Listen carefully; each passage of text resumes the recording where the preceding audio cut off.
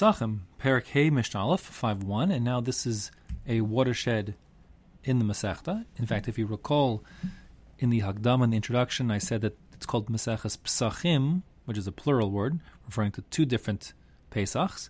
So one pshat is because there are two different Karbanos, the Korban Pesach and the Pesach Sheni. But a second explanation is that in the time of the Rishonim, there actually were two separate Masechtas, actually called Pesach Rishon and Pesach Sheni. The first dealt with Chametz U'Matzah, and the second dealt with the Korban Pesach. And since they were later on combined into a single Masechta, so it was referred to as Pesachim, both of those Pesach Rishon and Pesach Sheni Masechtas combined. Now, here in Perek Hey Mishnah Aleph, we begin what was once upon a time called Pesach Sheni, the second part of the Masechta, and that is the discussion on the Pesach Korban itself, the actual offering. As a footnote, at the end of 5 prakim from here, when we get to Mishnah Perek Yud, 10th chapter, we'll revert back to Leil HaSeder, which is part of Pesach Rishon. In any case, here we begin our discussions about the Pesach offering. So the first thing you need to know is that when it comes to the offerings in the Beis HaMikdash, the general rule is that every day had a certain order to it, a certain structure, and that the first offering brought was always the Tamid Shel Shachar, and the last offering brought was the Tamid Shel Ben Harbaim. That's the daily offerings, the Ola that's brought, one in the morning, one in the afternoon. And while those bookended the day, in the middle between those two offerings, the Nedavim and Nedavos, the variable offerings, whoever wanted to bring or committed to bring offerings, could bring offerings. So every day was a little different, depending on where we were in the calendar and who was coming, etc. But every day was also the same, in as much as there was always, every day, 365 days a year, so to speak, there was a Korban Tamid Shel Shachar and Tamid Shel Ben Harbaim brought. And nothing can be brought before the first of the Shachar and after the last, the Ben Harbaim.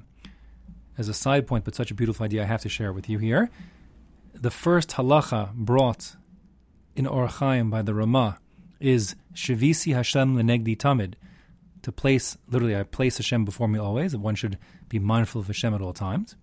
And the last halacha he brings at the very end of Orach Chaim, this is the halachas of the Purim Suda, he says, V'tov lev mishta tamid, and if you have a good heart, life is a constant party. And the Talmidei HaRamah, or the Gra, explained that those two psukim, the first and last halachas that bookend, that frame Orach Chaim, the code which describes how one is to live his daily life as a Jew, parallel the two Tamidin, which is why the first halacha is Shivisi Hashem Lenegdi Tamid, and the last halacha is V'tov Leiv Mishte Tamid, because those two Tamidin have to frame your life as a Jew. So, and as long as what frames your life as a Jew is your awareness of Hashem and your good heart, everything else is going to be fine. Without that, it's all going to go to pot. So to the Beis HaMikdash, they had to have the bookended Karbanos, the Tamid Shel Shachar and Tamid Shel Ben Harbaim. Now, the time for bringing the Tamid Shel Shachar is from Alos HaShachar, the dawn, and the afternoon really can be afternoon offering. The Tamid Shel Ben Harbaim has to be brought Bein HaArbaim, which means in the afternoon. Doesn't translate literally very well, between the evenings, which means in the second half of the day, which we would normally describe as being from 6.5 hours out of the 12 hours in the day. We discussed Sha'os Shavios, we discussed Sha'os Manios not so long ago, the difference between 60-minute hours and the halachic variable hour of 12 of them per daylight divided up. So here we're talking about Sha'os Zmanios, the variable hours. But let's just assume for simplicity's sake that sunrise is 6 a.m., sunset is 6 p.m., and let's assume for simplicity's sake that what defines the beginning and end of the day is sunrise and sunset. So then you'd have, dividing that into 12 equal hours, midday would be high noon, 12 o'clock.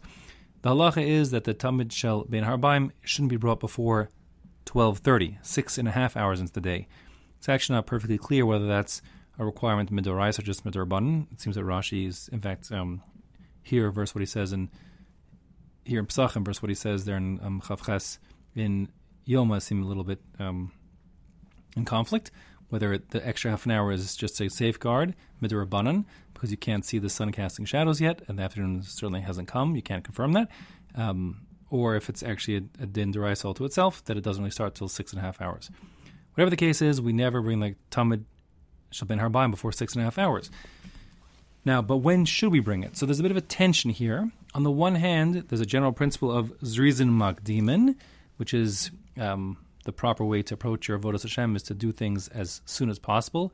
Mitzvah ba biyadcha al tachmitzana. You get an opportunity to do a mitzvah, you just shouldn't let it go stale on you. Shouldn't let it. So you act promptly. On the other hand, people want to bring their voluntary offerings, and the earlier in the day we make a deadline by bringing the ben harbaim, tamid shel ben harbaim, so then we'll close the door and people will bring their voluntary offerings, and therefore the rabbis chose to push off the bringing of the tamid shel ben harbaim to give a few more hours for people to bring their voluntary offerings. We don't want to push it off too far into late afternoon because we need time to get everything done properly. We don't want to be rushed. And we do want to, we don't want to leave it to the last minute. So therefore, the rabbis decided that under normal circumstances, and this is how the Mishnah starts, we will be bringing the tamid shel ben harbaim. We will slaughter it. The shechita will happen at 8.5 hours, and it takes an hour to process the offering. That means when I say process, what I mean is since the tamid is an ola, it's a holy burnt offering. So the process includes the shechita, the slaughtering of it, as well as the blood, the vodas hadam, bring the blood to the mizbeach. But then you have to also flay the animal, you have to clean it, you have to cut it into parts, bring it up to the ramp, and then burn on the fire. This takes some time. So it takes an hour in total. Now, so in a normal day, you're going to do the shechita in 8.5 hours, as the Mishnah is going to say in a moment, and then you'll finish doing the process of offering it in 9.5 hours, and after that there's some other things that need to be done. There's nesachim, there's whatever, there are other things that have to be done, Ketores and the Beis HaMikdash, so that'll happen later on. Now, the rule is that nothing is brought after the tamid shel ben harbaim, no korbanos, but there's an exception to the rule, and that exception is the korban Pesach. The korban Pesach is dafka to be brought in the afternoon, later after the tamid shel ben harbaim. And the reason for that is because, learn from Psukim, on the one hand, the tamid shel ben harbaim is specifically referred to as bringing beis hakeves hasheni tase ben harbaim. The second sheep should be brought in the afternoon. That's a reference to the tamidin, the tamid shel ben harbaim. But when it comes to the korban Pesach, there's actually two different Psukim. One pasuk, the pasuk in Shmos, Perek Yud Beis says, "V'shachatu also kol kahal adas Yisrael bein harbaim," in the afternoon. But a second pasuk in Devarim Tezayin says, "Tizbach es haPesach ba'arev." So you have to offer the korban Pesach ba'arev in the evening.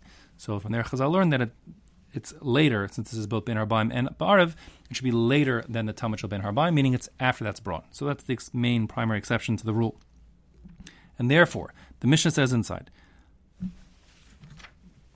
tamid, the korban tamid of the afternoon, nishchat b'shmona umechza, it's slaughtered at 8.5 hours into the day, v'karev b'teisha umechza, and it's actually offered, meaning the actual meat of the offering is put on the mizbeach at 9.5 hours. It takes an hour to do the whole process.